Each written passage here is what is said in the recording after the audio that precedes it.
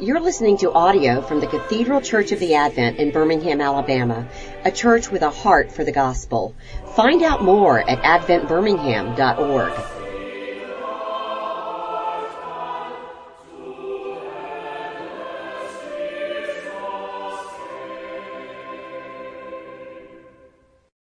To see you on this wet evening, but Carl Buchanan is a man who needs no introduction except to say married, father of two.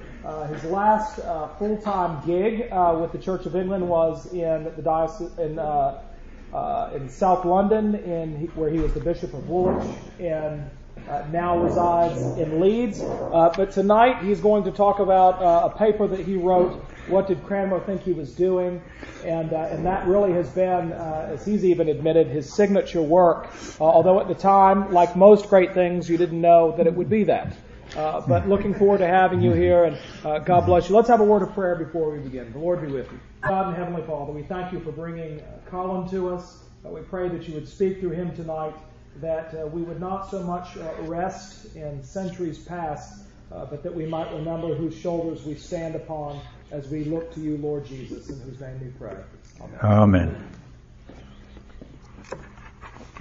Well, I'm delighted to be with you, and very happy to be asked to speak about Cranmer in Cranmer Hall, which seems very appropriate, and because I have written on him, though a large amount of my own actual work in liturgy is in terms of revising the liturgy within the Church of England today, as much as trying to get the right picture of what happened at the Reformation time. And you already picked up, I think, that I'm my first calling in life is to be a bookseller. The rest is just a front. And insofar as American Airlines would allow me, I have brought my bookstall with me. In particular, of course, the title you begin tonight, What Did Cranmer Think He Was Doing, is in a booklet on the bookstall. Andrew pinched some of them for the folk from Beeson who were there at lunch today, so there aren't enough for everybody here, so you'll have to elbow each other to get one. But alongside that, I also produced a complete set of the texts of the Eucharist of Edward VI's reign, and those are being passed around to you at the moment, I hope. They're my old-fashioned second millennium equivalent of using PowerPoint or something like that is a book. And I did my own transcribing of stuff in the Old British Library to produce this, and it puts together the first work of Cranmer on liturgical revision on the Eucharist. That is the 1548 Order of the Communion. I'll come and tell you a bit more about that. But that's the first 2 pages or so here. Then the 1549, and then the 1552, and the texts are there entire. And I don't think there's anywhere else in the world where you can get them together, at least in cheap format. So you're invited to use them carefully tonight, but if you want to abuse them, you'll have to buy them. Now, where do we go from there? I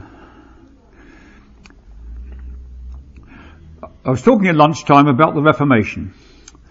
1066 and all that. Does that title, does it mean anything to you?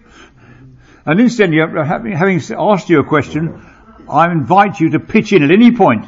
If you're not understanding what I'm saying, or you want me to elaborate a bit more, or you want to refute me, then say so quick. Let's just leave it to the end and then try and recapture what went wrong during it. You know, I don't mind how slowly we go, as long as we can actually possess the ground we're going over. Anyway, Henry VIII wanted a divorce, so they say, and that was the Reformation. It wasn't quite like that. First of all, he didn't want a divorce; he wanted a nullity, and he got the right opinions he wanted from various experts in universities of the continent and Thomas Cranmer. And Thomas Cranmer became his favourite, and by again the stroke of luck or providence, his Archbishop of Canterbury died in 1532, and he made Cranmer Archbishop of Canterbury just the very moment of which the Parliament was putting through the acts that severed the life of the Church of England from the Pope of Rome. And you may know that to this day, bishops are appointed in England from the legislation of Henry VIII, where the monarch took the responsibility for nominating diocesan bishops. And although nowadays monarchs, as far as we know, don't exercise their own discretion, they do what they're told by prime ministers, that is still that legislation that separated the appointment from the Pope to the monarch that has given us the independence of the Church of England as the church in England from that time. Now, Henry VIII took power over the Church of England, but he didn't really change the worship.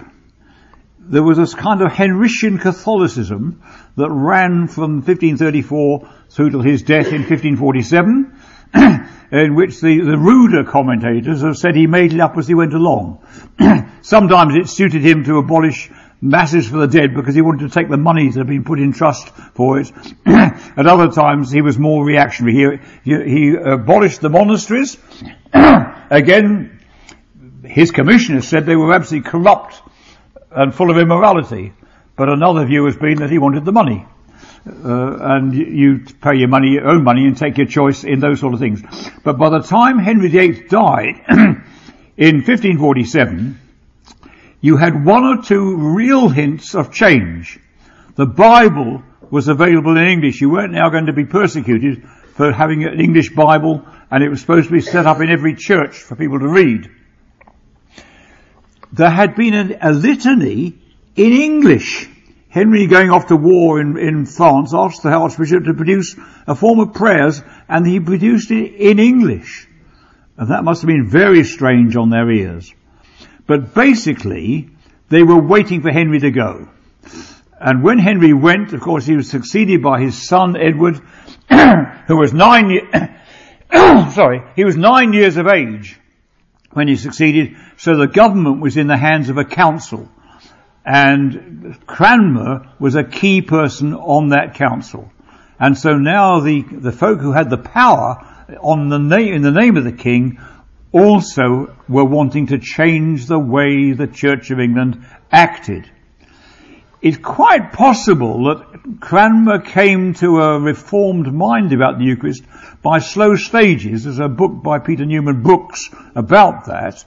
And he himself says that he was finally persuaded by his own chaplain, Ridley. Ridley was the intellectual, though Cranmer himself had been a Don, and he comes to a reformed mind at almost the same point at which he gains power. But in respect of that, his first concern is that people should worship in their own tongue. So in 1547, you have the monarch issuing injunctions, or in the name of the monarch, saying that from now on the Bible is to be read in English. So the Mass would continue, wasn't to be changed, but the Epistle and Gospel would be read in English from it. So there's a real sign of things that were coming. And in the autumn of 1547, you have the Act for receiving communion in both kinds.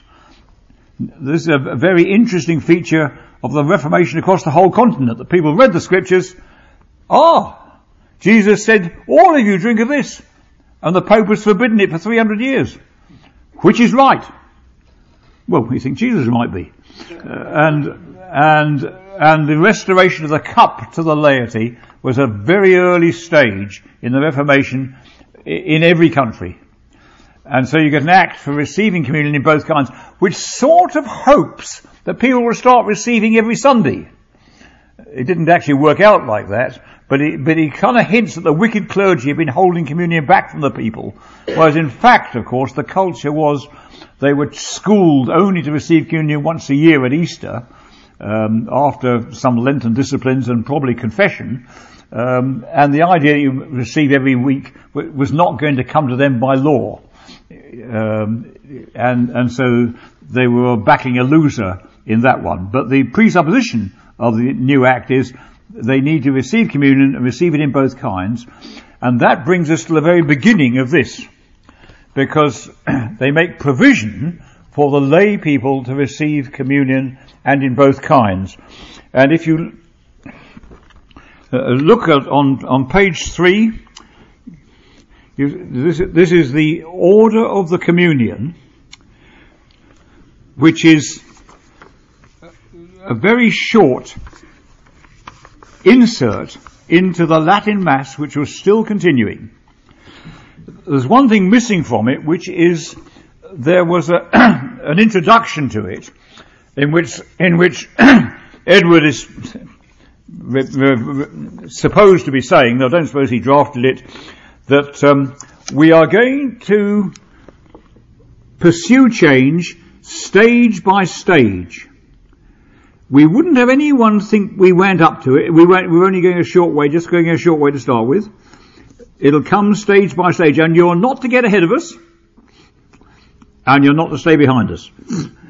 We're all going to march together on my orders. So here is the first stage, the order of the communion, and its first 2 pages are exhortations about being prepared for communion. You're not to receive it unworthy. You'll see in the middle of page 3.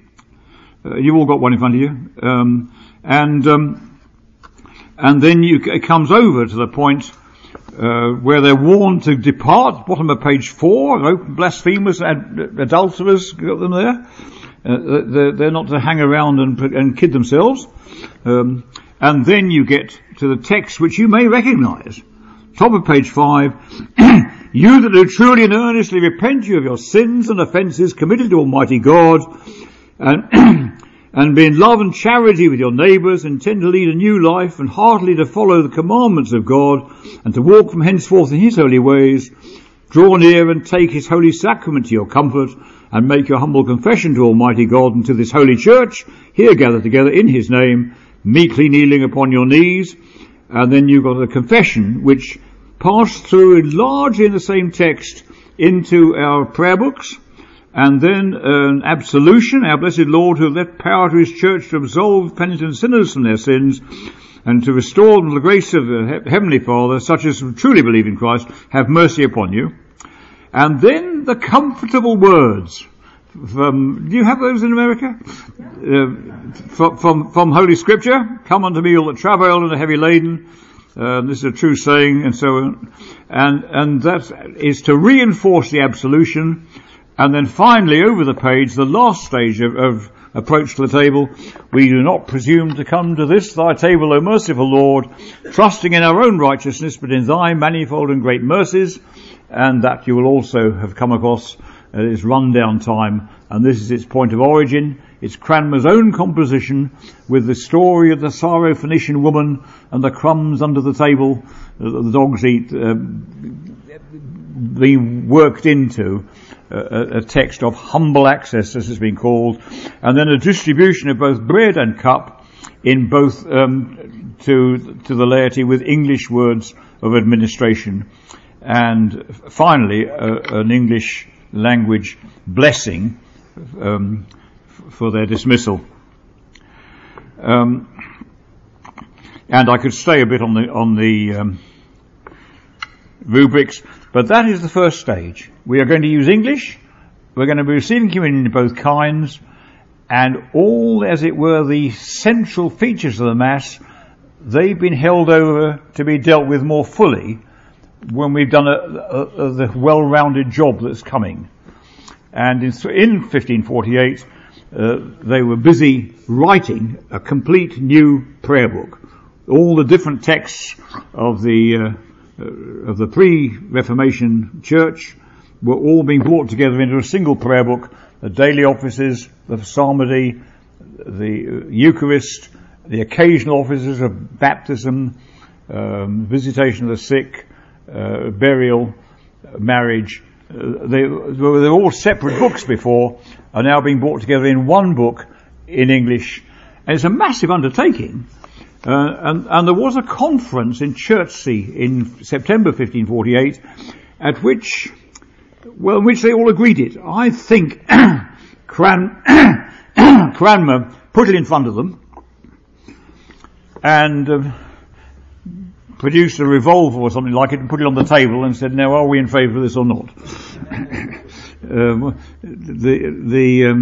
the top-down management was very strongly viewed.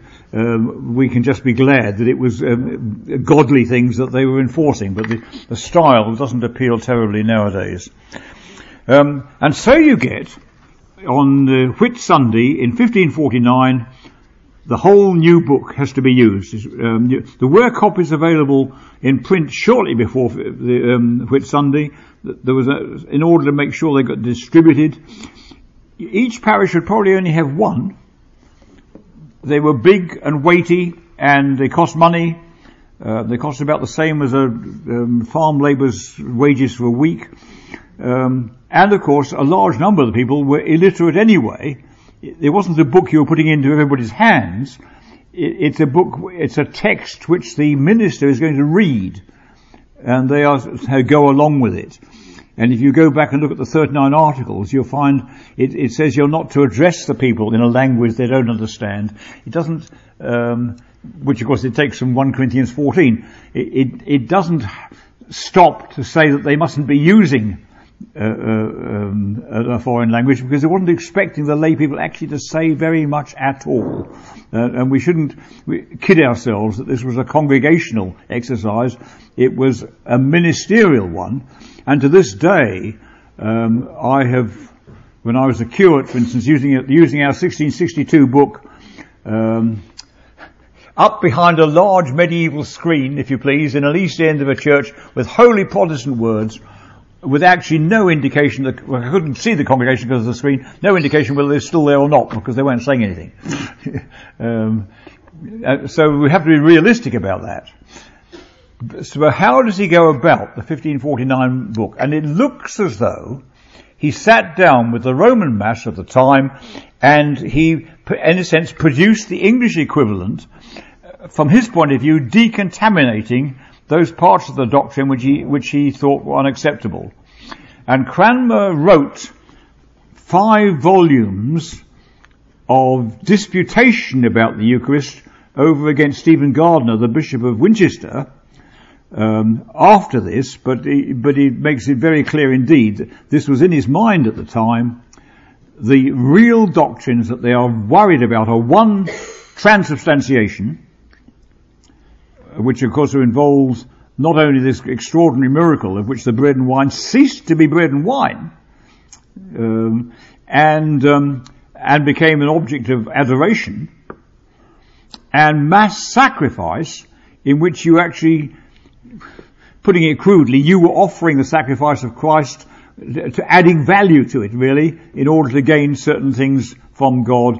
So you might be offering the mass for the weather, and you certainly were offering masses for the dead, to help them through the pains of purgatory, and all that is built into the Sarum Mass, the pre-Reformation Mass, which Cranmer is revising. But having said that, his shape is the same as it was before. So if you look at it, you've got and I'll try and run down it easily with you. On page 7, the opening, it says you open with the Lord's Prayer. Do you see the last rubric there? It says the Lord's Prayer with this collect, and then the collect for purity, which had been a priest's preparation in the vestry previously, and which he rewrote for the congregation, and which has again had a very enduring life in Anglicanism. Then the Kyries, glory be to God on high. This exactly matches the Roman pattern. And then over the page you've got the actual text of the glory be on high. Then in the middle of page 8 you get his own particular edition, which is of course a prayer for the King's Majesty. And praying for the King was vital, and it's one of the very few places where the President of the Rite has a choice. You can take one over the other. They're very strongly establishment prayers. In other words, they believe the nation is the church over which the king is ruling, and he has the trusteeship of taking care of God's people because he's king. And you may like to reflect on that. And then you have the epistle and gospel, again as in Rome. You have the creed, now in English. And you have after the creed a sermon. Can you see halfway down page 9? Now that would be new.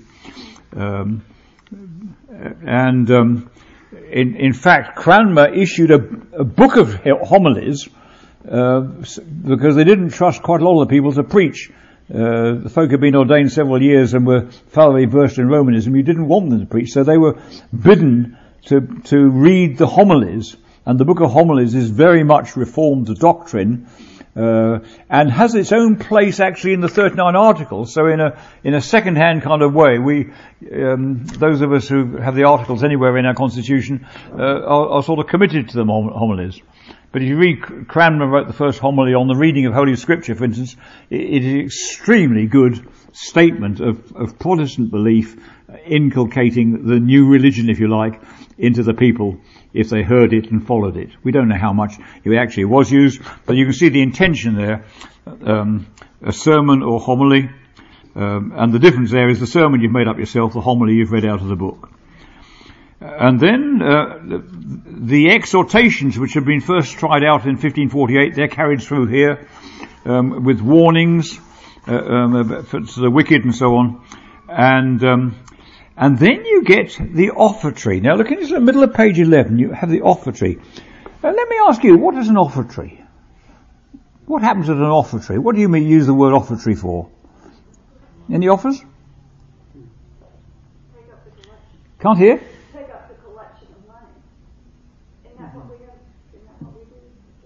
I'm sorry, I'm still not hearing you. I should have my hearing aids. Passing the plate. Pass the plate to take up collection of money. Yeah, collection of money, right? Yes. Is that any other meanings? Can you sing a song? Well, offertories were usually used in Catholic circles to mean the preparation of the elements, whether you have a collection of money or not, and it belongs, if you like, with the sacramental part of the service. And what Cranmer has done is taken the word and turned it into a collection of money. And you see it here, about letting your light so shine before men, and lay not up yourselves treasures upon earth. And it's nothing about the bread and wine. So yes, it conforms to your understanding, but it isn't the concern. If you ask around the country, you may very well find that offertory means the preparation of the bread and wine, irrespective of whether you take up a collection or not. But he's got this concept of an offertory, and you've got a wonderful description in the middle of page 12 as to how the offertory was done, which is the people trooped up to the east end where the poor man's box was standing beside the high altar, and you dropped your money into the poor man's box and then went back again to your seat, unless you wanted to receive communion, in which case you lingered in the chancel. And of course, week after week after week, the priest would find no one lingered. And it couldn't, because as I say, they just wasn't their practice. And they knew the way to do things much better than the Parliament did. So although they went along with the rite, they weren't going to linger. And of course, this meant you couldn't hold a Eucharist. Cranmer was very clear, we were not going to have private masses. We were not going to have masses with just the priest alone doing his thing. It had to be for the people to receive, or you didn't have it. So if no one was waiting behind, you finished. As far as the Eucharist was concerned, you had an anti-communion, and that was it. But clarify that point. So up till then, the expectation of the people, when they went up there and dropped, perhaps even dropping enough a coin in the poor man's box, was that the priest was going to offer the mass on their behalf. And so they were used to that practice. They didn't take the elements. They were just waiting for someone to do that for them, to be the priest between them. Yes, yes, I should have made it. Remember I said in 1548, he inserted a communion of the people. Well, he had to do that because the people didn't receive, until the mass didn't even provide for them to receive. But people, where the disconnect was between the people saying, well, I don't want to take mass on Good Friday or on Easter. I don't. Yeah, yes, they'd taken on. Oh, that's right. That's when some invitation would be made and they would receive communion. But otherwise, you had to be at mass each week, but you were not expected to receive. The mass was, as I say, the offering of the transubstantiation and adoration, and you'd all kneel before at the point of it happening, and the offering of the body and blood of Christ to God on behalf of something. But the idea was there for people to receive. No, that was a bit odd. The action was complete when the priest had received, who of course who did receive in both kinds. So here you've got the attempt to get the people to receive, and the text by which they're going to do it, if they do it. And you'll find the rubrics again in the middle of page 12. To tell you, to have him then taking as much bread and wine as shall suffice, and he leads on then into what we would call the Eucharistic prayer. Lift up your hearts, we listen to the Lord, and so on. And then his Eucharistic prayer again matches the Roman Catholic one, but changes the things that are said, quite apart from being totally different to here, because it's now in English, whereas previously it had been in Latin and was usually said silently anyway. The priest just got on muttering in his own, and the people just got on with their own thinking or their own praying, and they might be praying their own beads, as well, irrelevant to the actual text of the Mass. Now he's got a text they want to go with, and the first major part of the Eucharistic prayer is a prayer for the church. And you found down the bottom of most of page 13 is Plopper's particular seasons of the year you slip in. Before you come to the Sanctus, can you see 10 lines up from the bottom of page 13? There's the Holy, Holy, Holy Lord God of Hosts, whether the people joined in that or not, I don't know. Very often I suspect they didn't, but they might have been learning it and doing so. There's one point where there might have been congregational saying together, and then on from that, let us pray for the whole state of Christ's church, and the petitions follow. Now, in the Roman Mass, this was all petitions, but it was all offering the oblation on behalf of kings, governments, local schools, whatever else it might be. Very long text, and including prayer for the dead. And there is here a reduced prayer for the dead. Halfway down page 14 you'll find a sentence which starts on the right hand margin. We commend unto thy mercy, O Lord, all other thy servants who are departed in this henceforth the sign of faith, and now do rest in the sleep of peace. Grant unto them, we beseech thee, thy mercy and everlasting peace, and that the date of the general resurrection they may rise, you see. So there's a prayer for peace for them, but of a very much reduced character. And really no geography of purgatory or the particular stages you might be at in it, or the length of time it might take. No hint of any of that, really. And on from that, at the bottom of page 14, you pass into the genuinely sacramental part. And here you get the very distinctive Cranmer. God, our Heavenly Father, of thy tender mercy didst give thine only Son, Jesus Christ, to suffer death upon the cross for our redemption, who made there, by his one oblation once offered, a full, perfect and sufficient sacrifice, oblation and satisfaction for the sins of the whole world, and instituted in his holy gospel command us to celebrate a perpetual memory of that his precious death until his coming again. Hear us, O merciful Father, we humbly beseech thee, and with thy Holy Spirit and Word, vouchsafe to bless and sanctify these thy gifts and creatures of bread and wine, that they may be unto us the body and blood of thy most dearly beloved Son, Jesus Christ, who in the same night that he was betrayed, took bread, and the narrative of institution comes with, could somebody get me a glass of water? I'm sorry, I'm not doing very... Oh, it's here. Oh, I'm sorry. I may do a bit better then. Yes, thanks. What we nowadays call indented rubrics are here exdented ones. They're in the margin about picking up the bread and picking up the cup at the top of page 15. And this is the intriguing question that gave me the title to my book, What Did Cranmer Think He Was Doing? Because Jesus said, do this in remembrance of me. And the key issue is, what did Jesus want us to do? And the Roman Catholic answer in the next paragraph, and the paragraph following the narrative, is known as the anamnesis paragraph, because it is responding to Jesus saying, do this, eis ti nemin anamnesin, for the remembrance of me. So what did he want us to do in remembrance of him? And I said the Roman Catholic answer was, we offer unto thee the pure victim, the holy victim, the unspotted victim. Is that what the institution of the Lord's Supper was about? Well, Cranmer certainly it isn't. So what's he going to write here?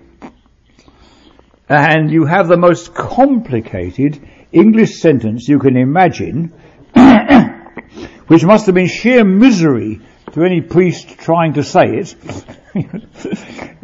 But if you look at it, if you try and unpick it carefully, you'll get there.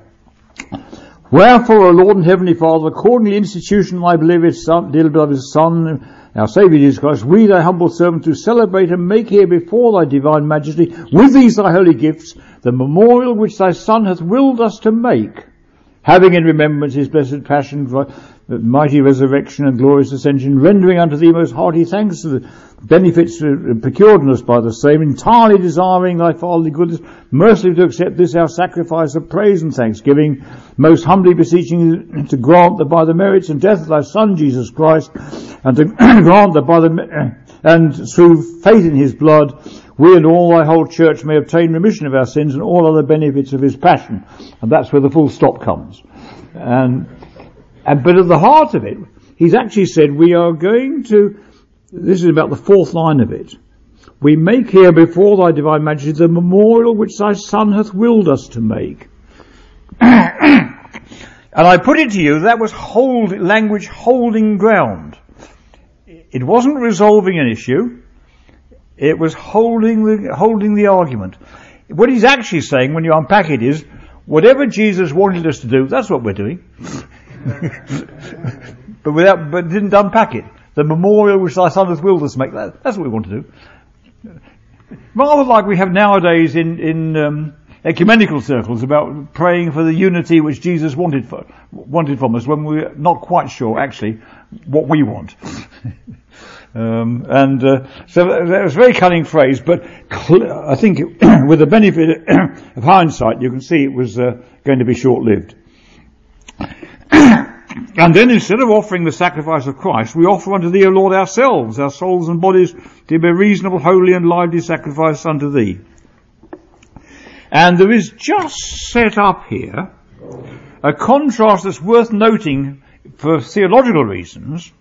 If you go back to the bottom of page 14, and the cross of Christ, Jesus made there, third line down of the paragraph about the cross, who made there a full, perfect and sufficient sacrifice. Are you with me? And to come over here, and exactly halfway down page 15, you'll find, and here we offer unto thee ourselves.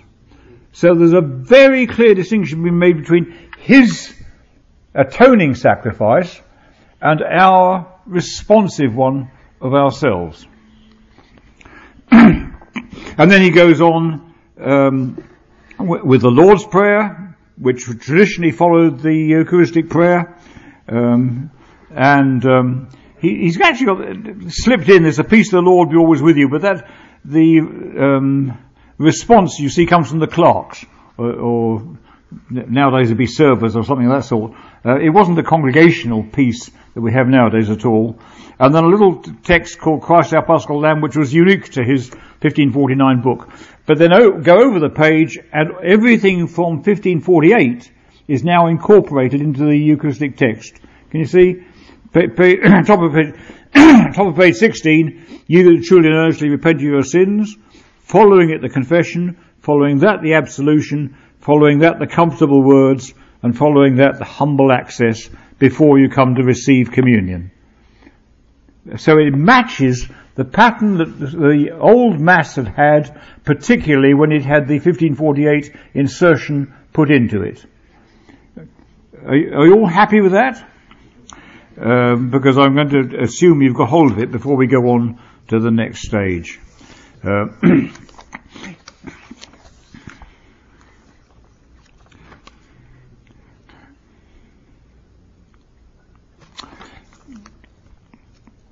There's a post-communion prayer of thanksgiving on page 18.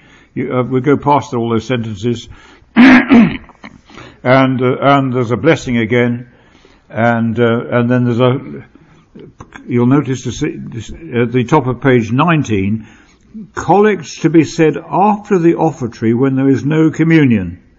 And that, you see, was a very normal thing, in fact, happened, that there'd be no communion because many Sundays, but there are extra collects then to be said. And on page 20 you've got a very large number of rubrical directions, which I don't think I need to stop on, though each of them has their own interest, because I want to get to 1552. It's very clear to me, and I tried to set it out in my book, that Cranmer wrote 1549 knowing he was going to change it again. And that, I think, was built into the quotation I gave you from the introduction to 1548, that we shall from time to time labour further for the Reformation. So 1552 was in the offing and was probably even being drafted in Cranmer's mind or in his study when 1549 came out. And the interesting question there is, you see, what did Jesus want us to do? It's an action, the sacrament. What did he want us to do? And it seems to be very clear indeed from Cranmer's disputations on the one hand, quite apart from the liturgical text, he's very clear that what Jesus wants us to do is to eat and drink. You might think that's fairly obvious, but it took a lot of debating. So therefore he's going to, when he rewrites the Eucharistic prayer, instead of saying we make the memorial which Jesus willed us to make, he's going to draft something that says something like this. Jesus said, do this in remembrance of me. Wherefore, O Lord, in remembrance of his death and passion and so on, we'd eat this bread and drink this cup until he comes. Something of that sort. But my speculation is he wrote that down and he said, don't let's just say it, let's do it. So that he then broke off all the end of the Eucharistic prayer and put the distribution immediately following, do this in remembrance of me. Well, do this or we do it. And interestingly, took up the remembrance words into the distribution.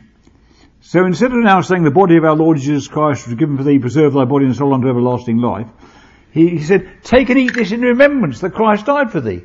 And so he had an anamnesis, not in a presidential text, but in the distribution words. And in theory, it would come straight on from him saying, Jesus saying, do this in remembrance of me. There's not even an amen. We're going to look at it in a minute. And there's no necessary business of people having to move about to receive.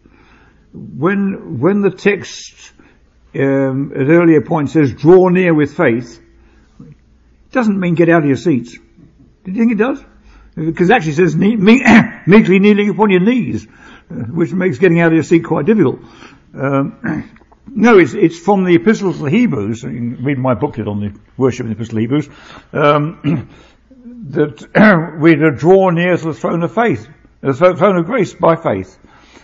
And that's, I'm sure, what Cranmer meant. Although generations of Anglicans have been sure it meant get out of your seats and come to the front. They didn't have a front. They had a movable trestle table or ping pong table or something in a church that hadn't otherwise got pews, and the people were around it, so that you would actually be able to say, Jesus said, do this in remembrance of me. Now take this. No Anglican prayer book has ever included anything about the people having to move. It is local custom everywhere. And of course, it's understandable too. You've got 200 or 300 people, but it is It is not of commandment. It is of convenience. And it isn't what draw near means. So, let's then have a look at the 1552 rite. So I want you to start actually in the middle. And starting in the middle actually means on page 30,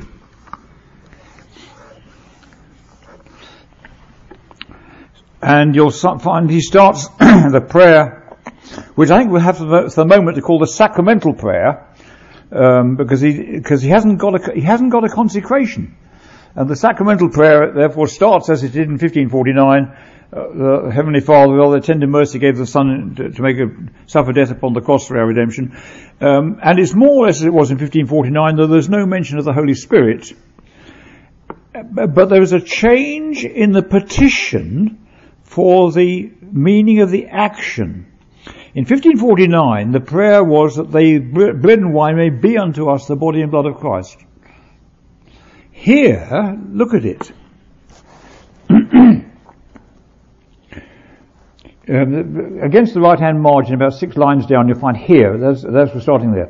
Hear us, O merciful Father, we beseech thee, and grant that we, receiving these thy creatures of bread and wine, according to thy Son, our Saviour, Jesus Christ's holy institution, in remembrance of his death and passion, may be partakers of his most blessed body and blood. That is the nearest thing to an epiclesis, if that word means anything to you, a calling upon God to effect what the sacrament is about. But it terminates on the recipient, not on the bread and wine. So there's a real shift of emphasis in so doing. And in passing, it emphasizes that what we receive are God's creatures of bread and wine. However you understand their value or their meaning, they are still bread and wine, and are clearly stated to be such. One other tiny little thing you might notice in that text. I've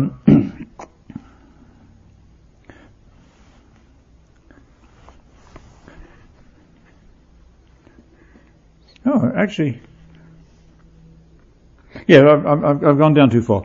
Go back to where it started, and the 5th and 6th line. In his holy gospel commanded us to continue a perpetual memory of that his precious death until his coming again. Now that wasn't in the Roman Rite about Jesus coming again, and it wasn't actually a matter of dispute. But it seems to be very clear that Cranmer was reading St. Paul saying, whenever we eat the bread and drink the cup, we proclaim the Lord's death until he comes. Oh yeah, put it in. So you get reference to the second coming attached to the crucifixion without ever mentioning the resurrection or the ascension. You have to take them for granted, which you can do. But they're not there in the text. And then you get the narrative of institution, and now he's got no indented rubrics. There's no manipulation of the elements.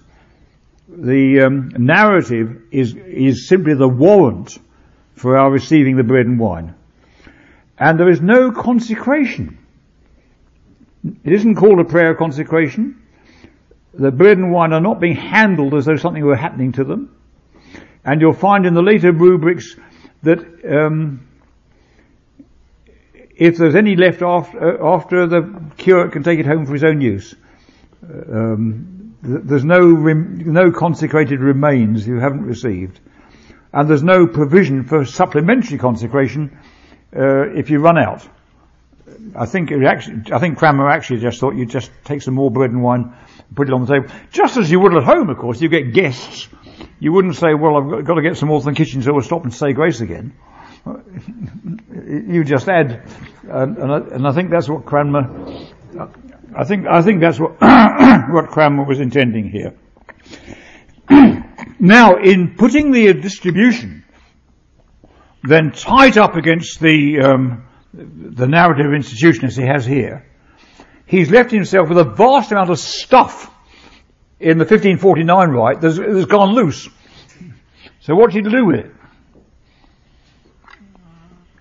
Well, the prayers that were in the had actually come in the earlier part, but he's moved them out into the anti-communion, so that when there isn't a communion, there still is prayer. Whereas previously, the great length of prayers in the Eucharistic prayer just wouldn't be happening when there wasn't a Eucharist. So he takes all that out. He puts before communion on page 28 most of the preparation. So you'll see near the top of page 28,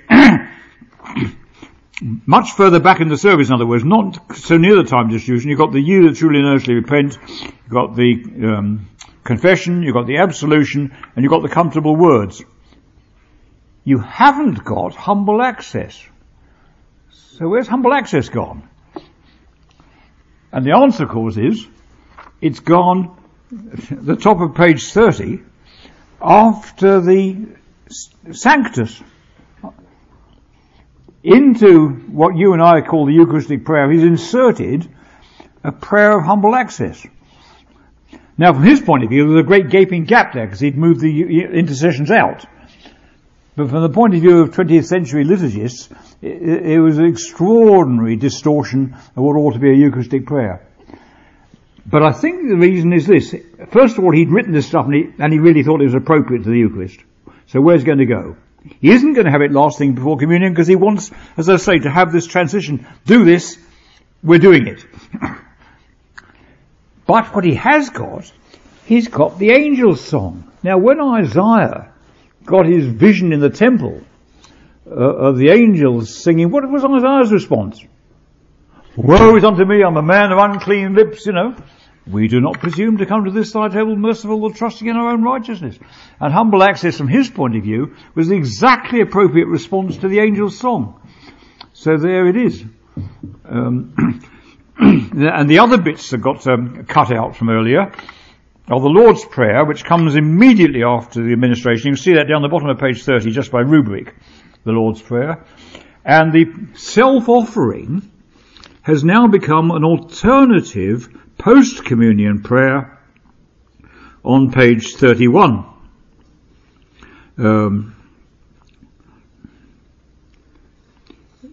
Halfway down the first prayer at the top of page 31, you'll find, "Here we offer and present unto thee, O Lord, ourselves, our souls and bodies to be a reasonable, holy and lively sacrifice." And you can see, whether he'd thought of this before in 1549, I don't know, but you can see that it's actually a much more appropriate place than in the Eucharistic prayer. It is responding to the grace of God received in communion. And the self-offering in response very much characterizes what the finished work he was doing here. And he's also moved into the post-communion, the Gloria in Excelsis, you see down near the bottom of page 31, which doesn't have any great doctrinal reason to it, but maybe because he'd read in Matthew's Gospel that after the Lord's Supper, the Last Supper, they sang a hymn. We've got a hymn. We'll so they move it and put it there. But no one actually knows the reason. And then you have the blessing. And that is the new rite. That's 1552. And one or two features you might like to look at in the final rubrics. The fifth one, that's on page 33, on the inside back cover. To take away the superstition which any person hath or might have, the bread and wine it shall suffice that the bread and wine be such as be usual to be eaten at table, with other meats, the best and purest white bread, purest wheat bread that can be gotten. The wafer has gone. And not only gone, might have been an occasion of superstition. And you're going to have ordinary bread. Alright? And then if you continue, if any of the bread and wine remain, the curate shall have it to his own use. So there is no objective consecration of the bread and wine. If you want to have a concept, then consecration occurs at reception. That which is received is consecrated for you. And that which is not received is never consecrated at all, goes home for breakfast.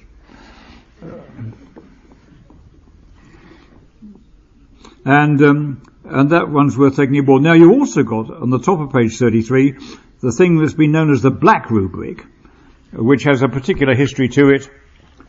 1552 requires the people to receive bread and wine kneeling, which, curious enough, 1549 hadn't. And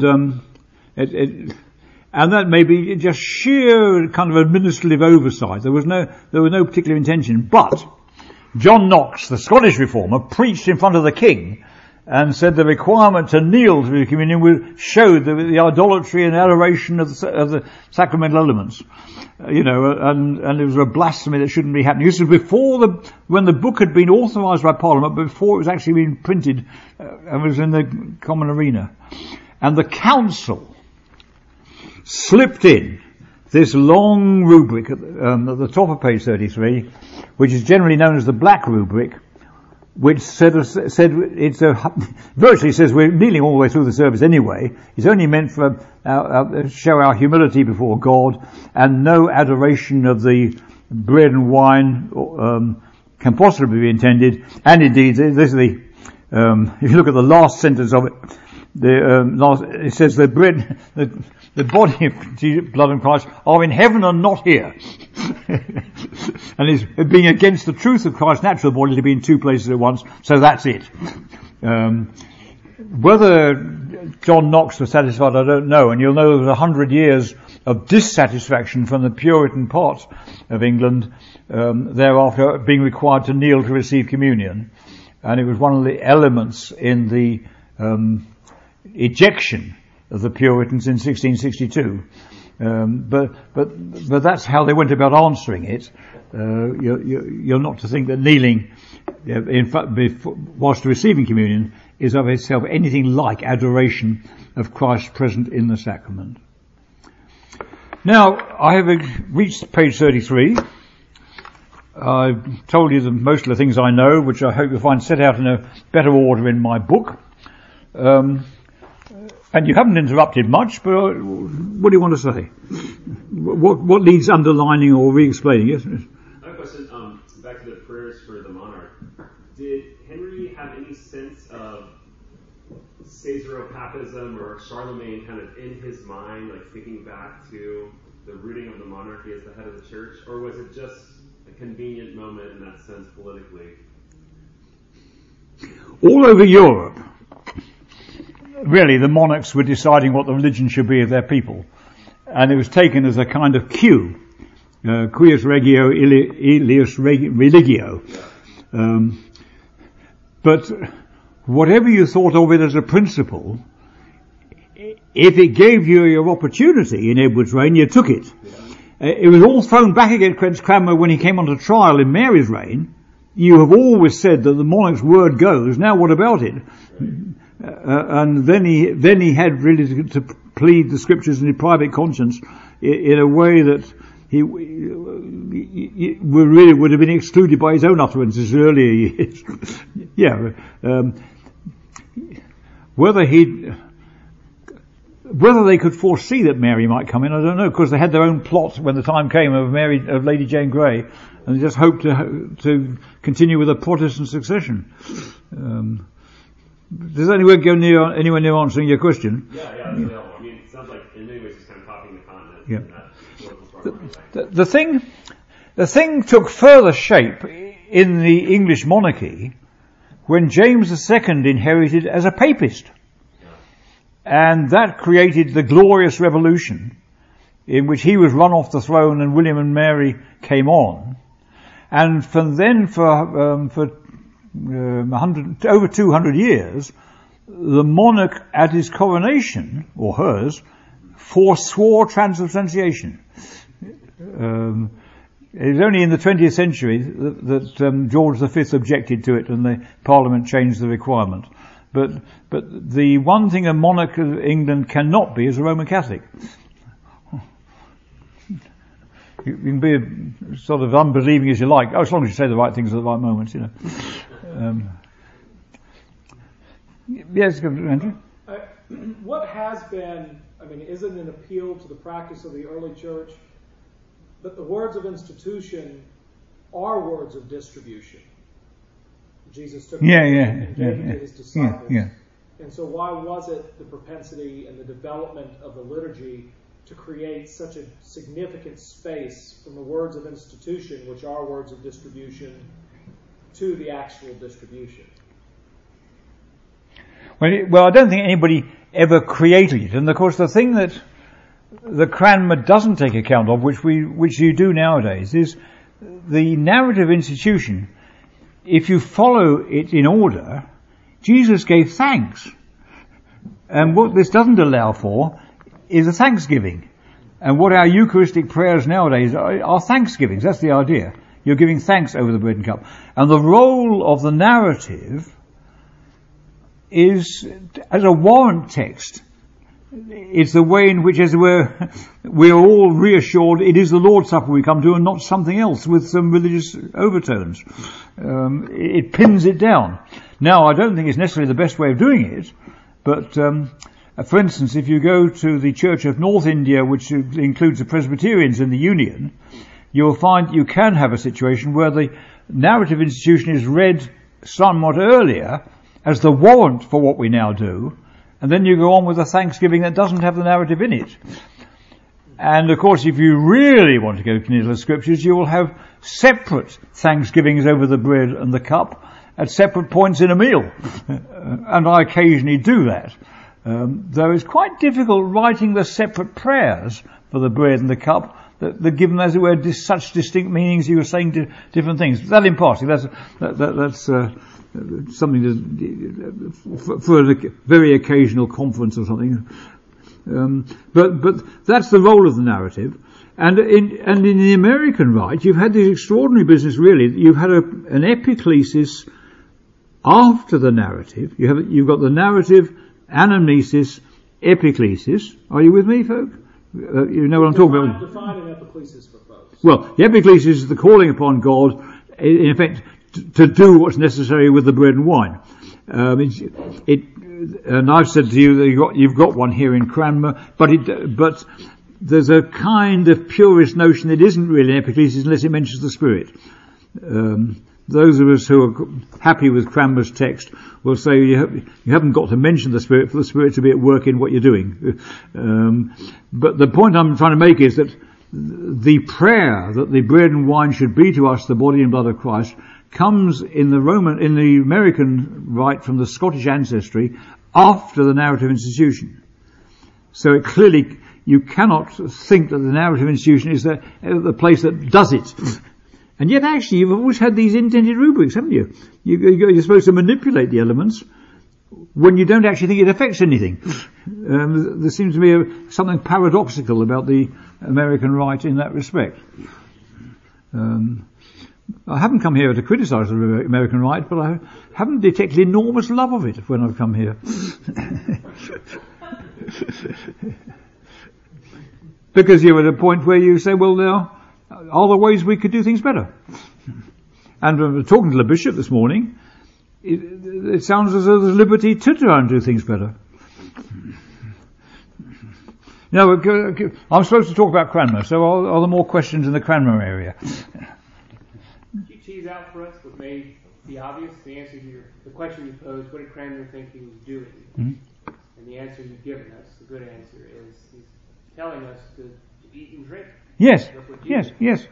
As simple as that. Tease out, what climax is he doing? You sort of impregnated a question. What did Cranmer think he was doing? To eat and drink. Why? What's happening when we eat? Oh, I see. Well, clearly, you're eating the bread and drinking the wine with the significance of the body and blood of Christ, and that is, quite strongly put in humble excess. Grant that we. Let me make sure I quote the text right. My mind is addling. Grant us, therefore, gracious Lord, so to eat the flesh of thy dear Son Jesus Christ and to drink his blood, that our sinful bodies, and so he isn't worried about saying we eat the body of Christ and we drink his blood. What's going to worry him is saying that they are the body and blood of Christ independent of our eating them. So you can reserve them and adore them. But in reception, I put it to you that the way he's understanding is the way we would understand conveyancing. Now, I'm not a lawyer, but in England you convey property, and you convey it with deeds or something of that sort. And you don't look at the deeds and ask whether they've been built of stone or something like that. But passing over the deeds really conveys to the right people that which it signifies. And that, I think, is what you're seeing, is the conveying the benefits of the death of Christ to the right recipients. Now, it's backed up in the 39 Articles by Article 29, which got inserted in Elizabeth's reign, which says that the wicked do not receive the body and blood of Christ, although they press with their teeth the outward and visible sign. That the inward sign is separable, so the inward meaning, inward grace is separable from the outward sign. It's not separable from the grace of God. So that, whereas in Rome, the outward sign and the inward grace are inseparable, but you may receive the grace to your own condemnation. And because you inevitably do receive the body and blood of Christ on any doctrine like transubstantiation. And Cranmer has fought that one very hard. Grant that we receiving may be partakers of his most body and blood. That's the conveyancing concept. So would it be accurate, Colin, to say that we don't feed on Christ with our mouths and digest him in our bellies, but we feed upon him spiritually and digest him in our hearts? Yeah, that's fair enough, yes. And yet... see in the circle, copyrighted. Yes. I'm pretty sure I didn't say that. And yet, we are commanded to do this, and this is the significance, and we look to benefit by the grace of God through the consumption, yes, and all of the implications that has for us. And you'll recall, the very strong words of Jesus in John chapter 6, that you have to eat the flesh of the Son of Man and drink his blood to have eternal life, which I say won't square with Roman doctrine at all, is very strong, but must have been understood by the recipients. So, John's writing in the last 10 years of the first century AD, so his readers will already be weekly communicants. So they must understand this, it seems to me, in terms of the Lord's Supper that they're already participating in, when they find Jesus making these very strong statements in the exposition that follows the feeding of the 5,000. So would you say then that Cranmer, although he's concerned with superstition and Roman Catholic doctrine, his overarching concern is actually increasing the devotion of the people and having them understand the gospel, which actually makes the Holy Communion more significant than it was even for them under Rome? Oh, I'll go with that, yes. Yes, what he's conscious of is Jesus saying, do this. So there's a sense in which he wants to say, yes, we must do this, and work out what it means as we go along, almost. What we mustn't do is say we're not going to do it. It's for the priests only or something like that, which is how the pattern had developed. Well, on that point right there, I think it answers Gil's question a little bit in that by putting the emphasis on eating and drinking, well, whether we eat it outwardly as a sign of something that's more profound that happens inwardly by faith, the fact that we're eating it and drinking it ourselves means that there's no priest that's a middleman anymore. He can't chew it for us. He can't swallow it for us. He can't drink it for us. And so it takes out the middleman. And could that be part of what he thought he was doing too? Yes, I think he'd still want to say, well, I want the ministers to be ministering it to you. I don't want you to go off into private homes and start doing it of your own accord, which of course the latter years have often seen happening. He's got a very strong church discipline he wants to exercise, but yes, he wants to enlighten them with the gospel as they go along, and it's gospel kind of words all the way through. Bonavation himself once offered is, for us, if we can take it aboard, it's amazing. And he certainly wants that kind of thing to happen. And I think one of the features of the bread and wine is it gives us a specific moment. You're going to have to go as a repentant sinner. You're going to have to go in love and charity with your neighbour. You can't just drift along and sort of wait to put these things right another time. The famous conversion of Charles Simeon, does that mean anything to you? See, he was ordained. I think it was required as a fellow of the college to go to communion, and it got him. And he was converted going to communion. Now I don't, and John Wesley used to talk about the communion as a converting order. It didn't mean you practice mission by setting up communion services all around the place. He meant, as a matter of fact, people who come to it get hit. There is one kind of footnote I ought to add, if time allows, which is what happened to this text afterwards. Is that fair enough? Who's in charge of it? Andrew? I mean, we've only got you here for a couple more days, so please proceed. Yeah, but you're entitled to have me talking for 2 days if you want to, So it's other people's needs I'm thinking about. What happened to this text? Well, of course, it was abolished in Mary's reign. Some of the folk who went into exile on the continent took it with them there, and fiddled with it sometimes. They claimed that my Lord of Canterbury had another book 100 times more perfect waiting in the wings, but that may have been mere propaganda. No one's ever found the book 100 times more perfect.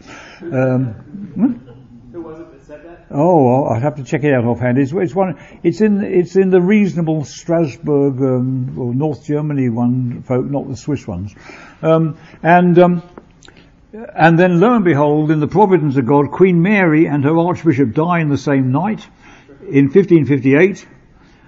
Elizabeth comes to the throne, and for whatever reason, she's going to be a Protestant. She's been waiting in the wings. She's probably been in danger of assassination, actually. Because Mary had no offspring, and she's the next heir.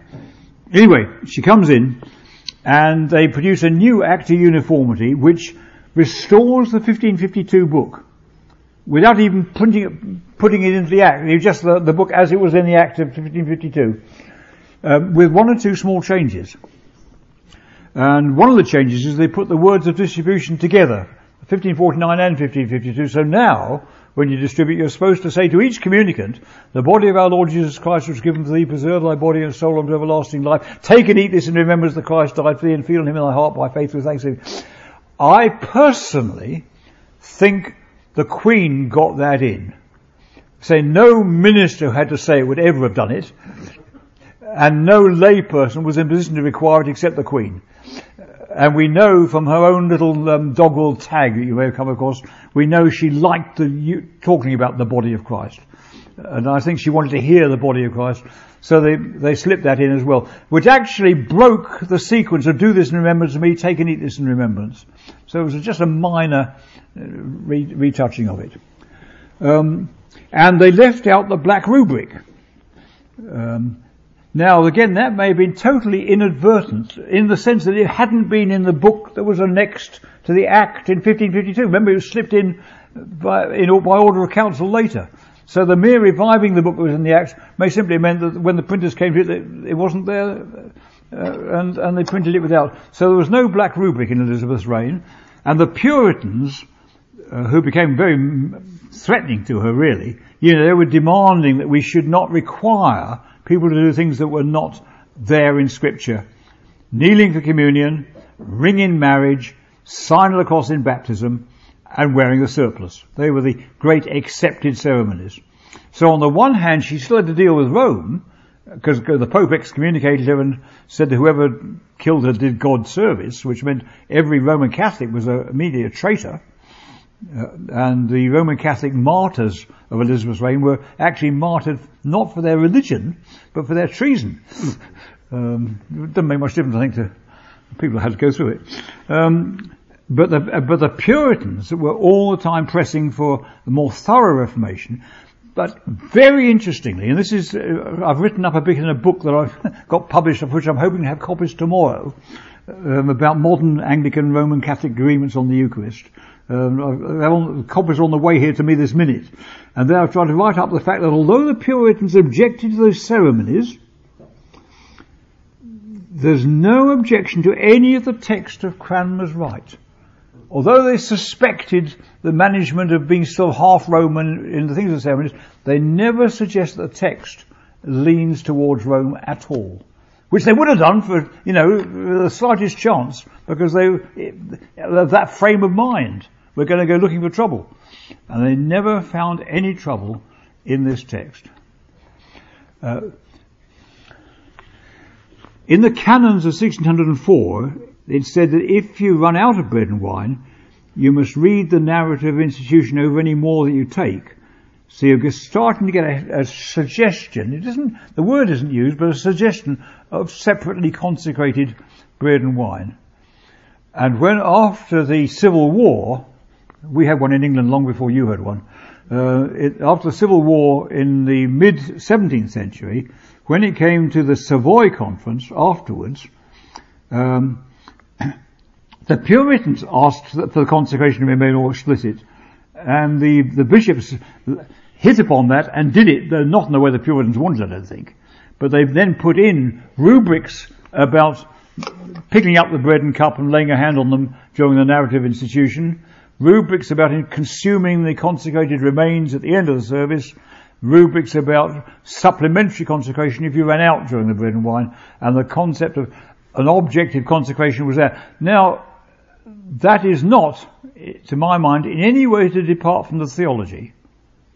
It seems entirely appropriate to designate elements to take this particular role within our service. So I've no great problem about consecration, but it was a change of the style or the nature of Cranmer's Rite. The text remained exactly the same, but the rubrics now have brought a doctrine of consecration, objective consecration upon them. But objective consecration, as I say, is not of itself a sellout to Rome. And I'm always very keen indeed, and you'll find I've got a booklet about consecration there, that we should keep two questions absolutely distinct in your mind. And they're very easy to remember. One is, what effects consecration? And the other is, what does consecration effect? Got it? So if you decide that consecration effects a redesignation of the purpose of using the bread and wine, then you haven't changed the nature of the bread and wine at all. And so that's part of it.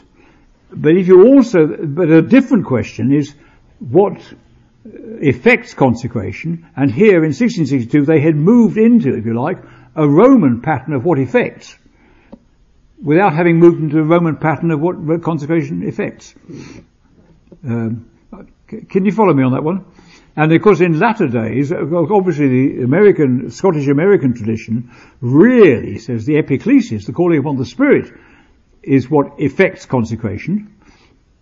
And the more recent thing has been just to say the whole Eucharistic prayer consecrates.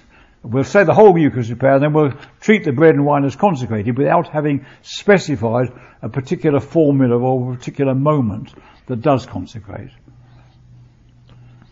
I think that's the kind of footnoting I wanted to offer. It's 2 pages in my booklet. But you still have in England the authoritative Eucharistic Rite of 1662, which is at virtually every point exactly what Cranmer drafted in 1552. And some of us love it, even though we know it is now dated in its language and is not sufficient as the main fare of Sunday mornings.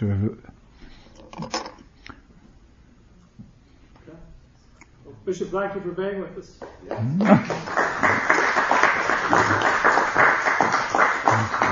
There are lots of cookies and things like that over there, and feel free to mingle. Fontaine and Lee Pope have said they'll stay here all night. I shall be standing by my bookstall, and I hope you'll all now do the honest thing with the books in your hands. You close us in prayer? Bishop is going to pray for us. Well, we'll go to Cranmer. The peace of God which passes all understanding, keep your hearts and minds in the knowledge and love of God and of His Son, Jesus Christ our Lord. And the blessing of God Almighty, Father, Son and Holy Spirit be amongst you and remain with you always. Amen.